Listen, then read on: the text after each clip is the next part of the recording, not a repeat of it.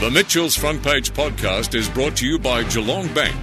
Listen live on 94.7 The Pulse, Mondays and Tuesdays from 9 till 11.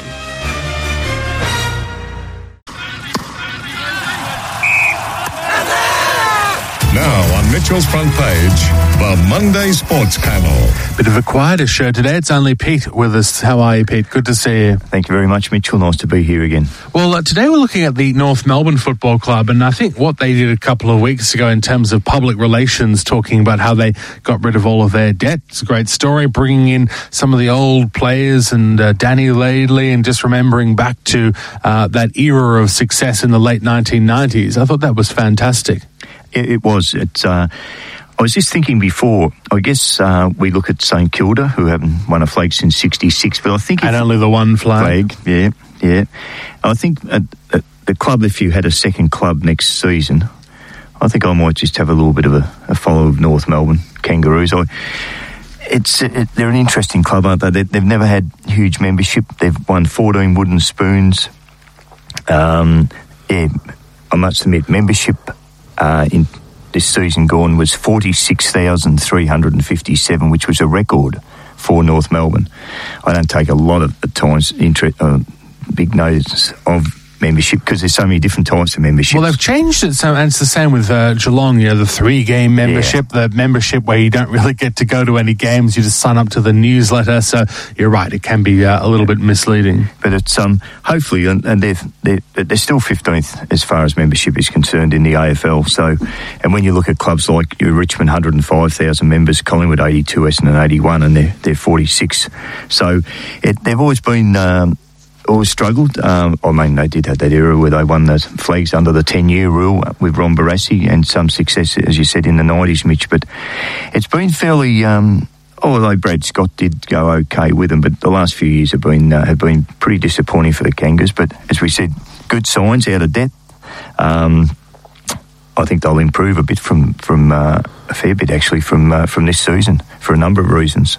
But yeah, it's been tough, and what happened to the coach as well in recent times, and not necessarily coping so well with hub life. I mean, it must have taken its toll on so many players, but I suppose in their case it was quite public, wasn't it? It was, and I think at the time, Rhys Shaw, and there were stories going about that Brad Scott still had a contract to be paid out, and it was like, well, the AFL did say to the Kangaroos, look, if Brad Scott comes into the AFL environment in a role, well, that can be taken. There was a deal done that they wouldn't have to pay him his full amount. But at the back of their minds, I think, and Rhys Shaw, no disrespect to Rhys Shaw, I think he was probably, had they been more financial, was probably maybe not their first preference, but they had their hands tied in that area of finance. So unfortunately, and as you said, it was a pretty ordinary year. And then this season gone, 4 wins, 17 losses. They didn't win until round 9. That was their first win. But there was positive signs, I thought, in the second half of the season. And they beat Carlton, and I think they beat West Coast too, over in the West. So that was positive. And their coaches, noticeably for next season, no changing to their coaching panel. So when you put a new coach in David Noble, who had a lot more work, he'd done a fair amount of work in the administration side, but also has had a fair bit of football background as well. But it was an interesting choice with David Noble, sort of like a Chris Fagan type sort of appointment. Get an elder statesman in who knows a little bit of this, a little bit of that, and put around him some very handy assistant coaches.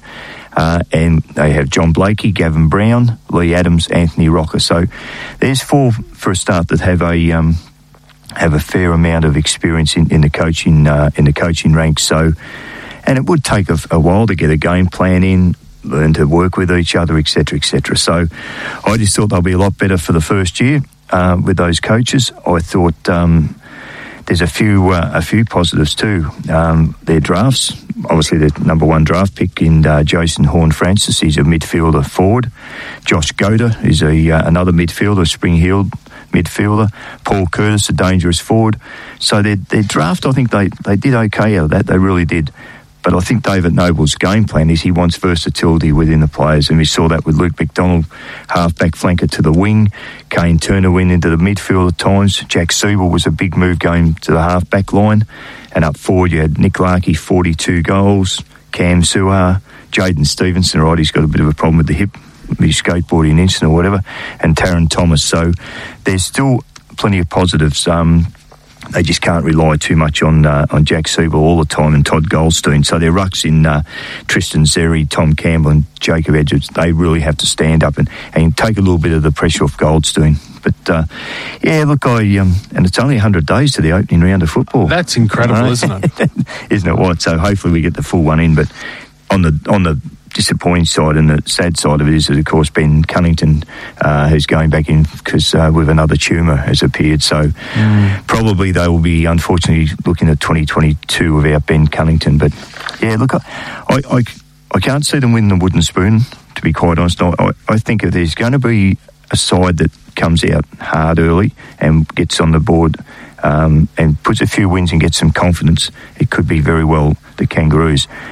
They won't play finals, I wouldn't imagine, but I can see them winning nine, maybe 10 games. Okay, well, you win 9 or 10, you're not in the finals, right, but you're sort of 10th, 11th sort of thing, aren't you? And another positive too is Aidan Bonner. Now, he injured his ankle in round 9. Prior to that, he had a really good game. He kept Ollie Wines quiet, and he had a really good game on Paddy Dangerfield. And as I said, injured his ankle, well, round 8 it was, only played 3 games after that. So he's another one that's basically, will be like a new recruit coming back next season. So, yeah, if you're a Kangaroo supporter, I would be looking forward to the next few years. I really would.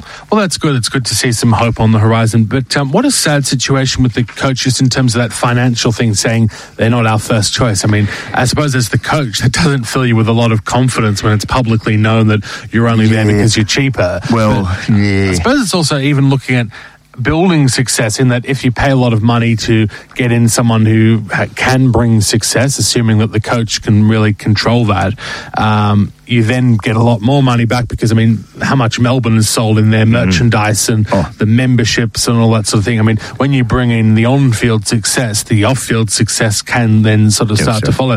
So it becomes a sort of a cycle, doesn't it? You've got to spend the money to then get the money through. Yep, you're right. If they, maybe in sort of words, they didn't quite come out and just say, look, he wasn't, but it was quite obvious. I mean, the press did report that he and I don't think anyone denied it at that time.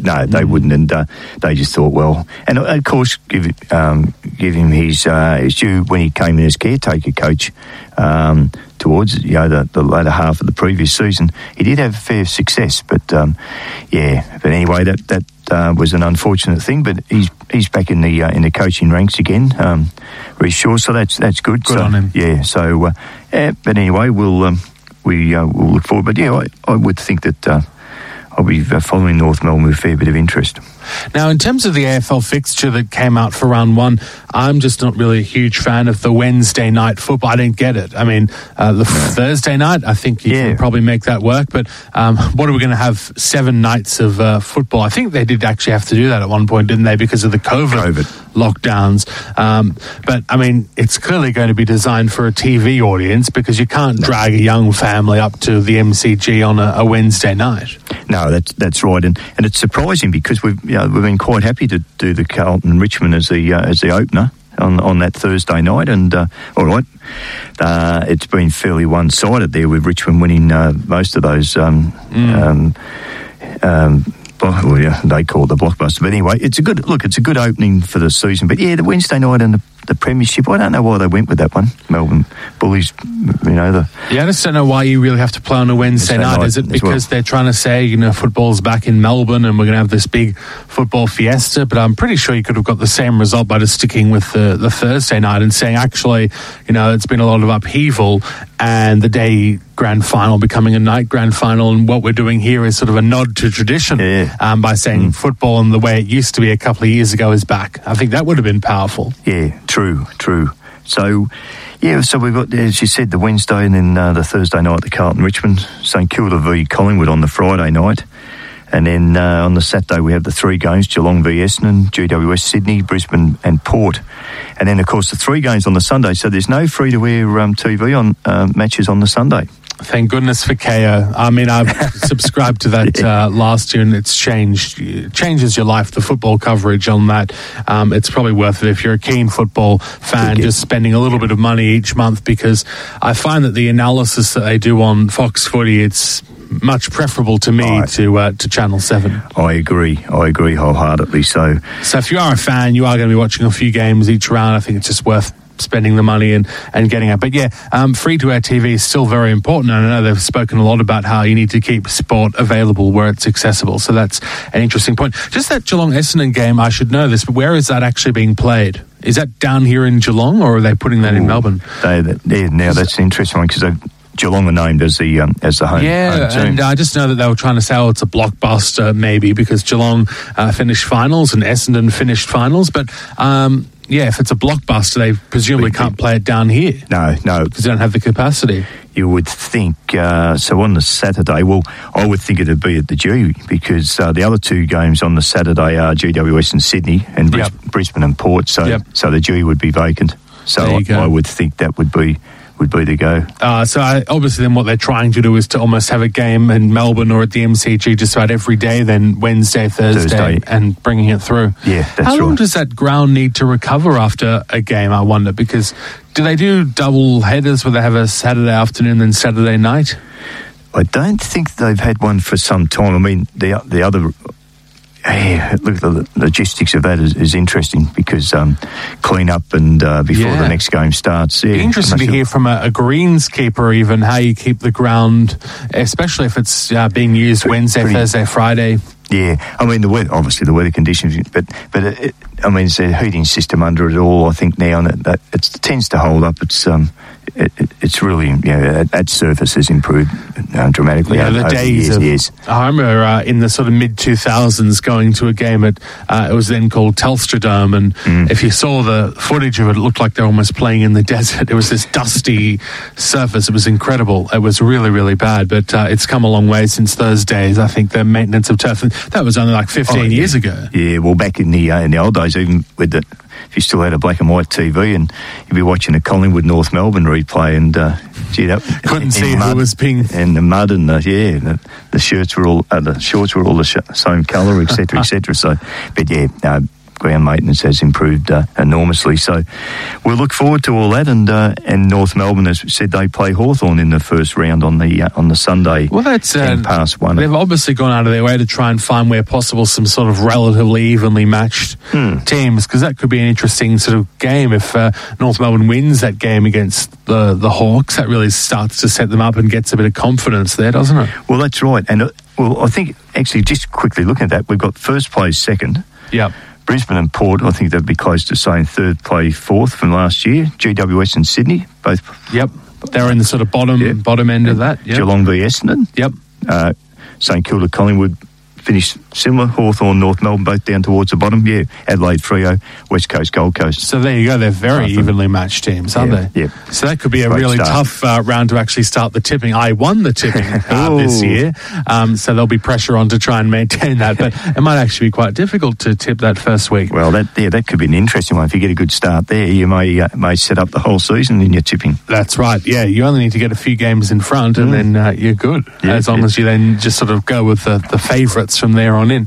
Look, we will take a break. We'll come back after the break, and I know you've got a bit of a local cricket update for us, a bit of a report on how it's all going. And you've been into the lawn bowls, and also I saw you tuned into the final couple of laps of Bathurst. A bit of a story about how you can go from blowing a tyre to winning, so that's a good story. So stay with us. Just about there for the day, but Pete, you've got a bit of a local cricket update for us. How are we going? Well, in the district cricket, unfortunately, Richmond beat Geelong. The Geelong side only made 210, probably need to make about 250. So they've won 2 and lost 2 in the district cricket, and 3 of their games were against bottom sides outside.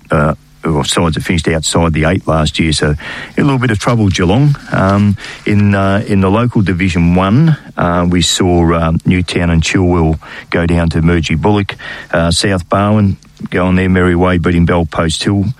East Belmont were too strong for St Joey's. North Geelong got over Grovedale as well. So the ladder is South Barwon on 21 points, Murgy Bullock, Lara and East Belmont all on 15. And then outside the four at this stage, Newtown, Chilwell and North Geelong all on 15. So you've got 5 sides on 15 points. St Joey's, Grovedale on 9 and Highton and Bellpost Hill down the bottom on 3 points. So looks like it's going to be very interesting in Division 1 in the district, in local cricket, and district cricket not going so well at the moment. And Bathurst yesterday, you reckon it's also a little bit of its magic from the days of when it was Ford v Holden? Ford v Holden. Look, I was never, well, they used to call a petrol head or anything like that, but I used to enjoy sitting down. But you go to someone's place, have the barbecue, and you'd have a fanatical Holdens and your fanatical Ford people, and they'd have all the gear on. Even though they were mostly the same sort of cars, weren't they, really? If you wanted to get serious. But anyway. Yeah, true. But it was a great rivalry.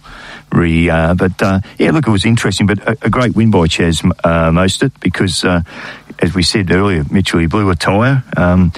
6 years ago, he had a horrific crash at Bathurst and suffered some serious injuries. So overcame everything yesterday. There's always something happens, like you've had, animals jumping, kangaroos bouncing across the road. I think they had yesterday. The echidnas came along. So, look, it's still huge for those that are really into the sport. So, but well done to, it's a great following.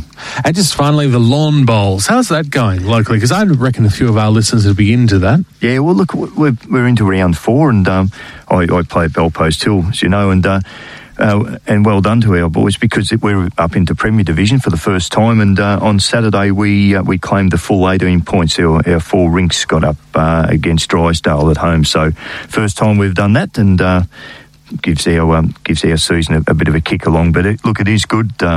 Numbers struggle a little bit in midweek these days, but at least we're getting some games in. So it is. Still with some COVID restrictions, obviously, so no breaks. But all the clubs are back out there and enjoying it. That's great. Yeah. Have the final word. Look, I was just walking through the shopping centres last week, and it's good to see crowds back into your Westfields, your Market Squares, but all the other little shops, hopefully are starting to pick up again, and a lot of houses have got the Christmas lights going now, which is really good. So good spirit, and after everything we've been through the last 18 months or so, let's hope we all have a very, very lovely Christmas and we can catch up with everyone that we want to. Well said. You're back for next week, the final time for this year. We can perhaps reflect on some of our greatest sporting moments in 2021. Yeah, it's true. And we'll have a quick look at Port Adelaide next week. Excellent. Looking forward to it. Thank you very much. Mitchell. That's it from me, but Wes J with you straight after the 11 o'clock news. Talk to you tomorrow, 9 a.m. The Mitchell's Front Page podcast is brought to you by Geelong Bank. Listen live on 94.7 The Pulse, Mondays and Tuesdays from 9 till 11. Or search for Mitchell's Front Page on Facebook, Twitter, Instagram, or wherever you get your podcasts.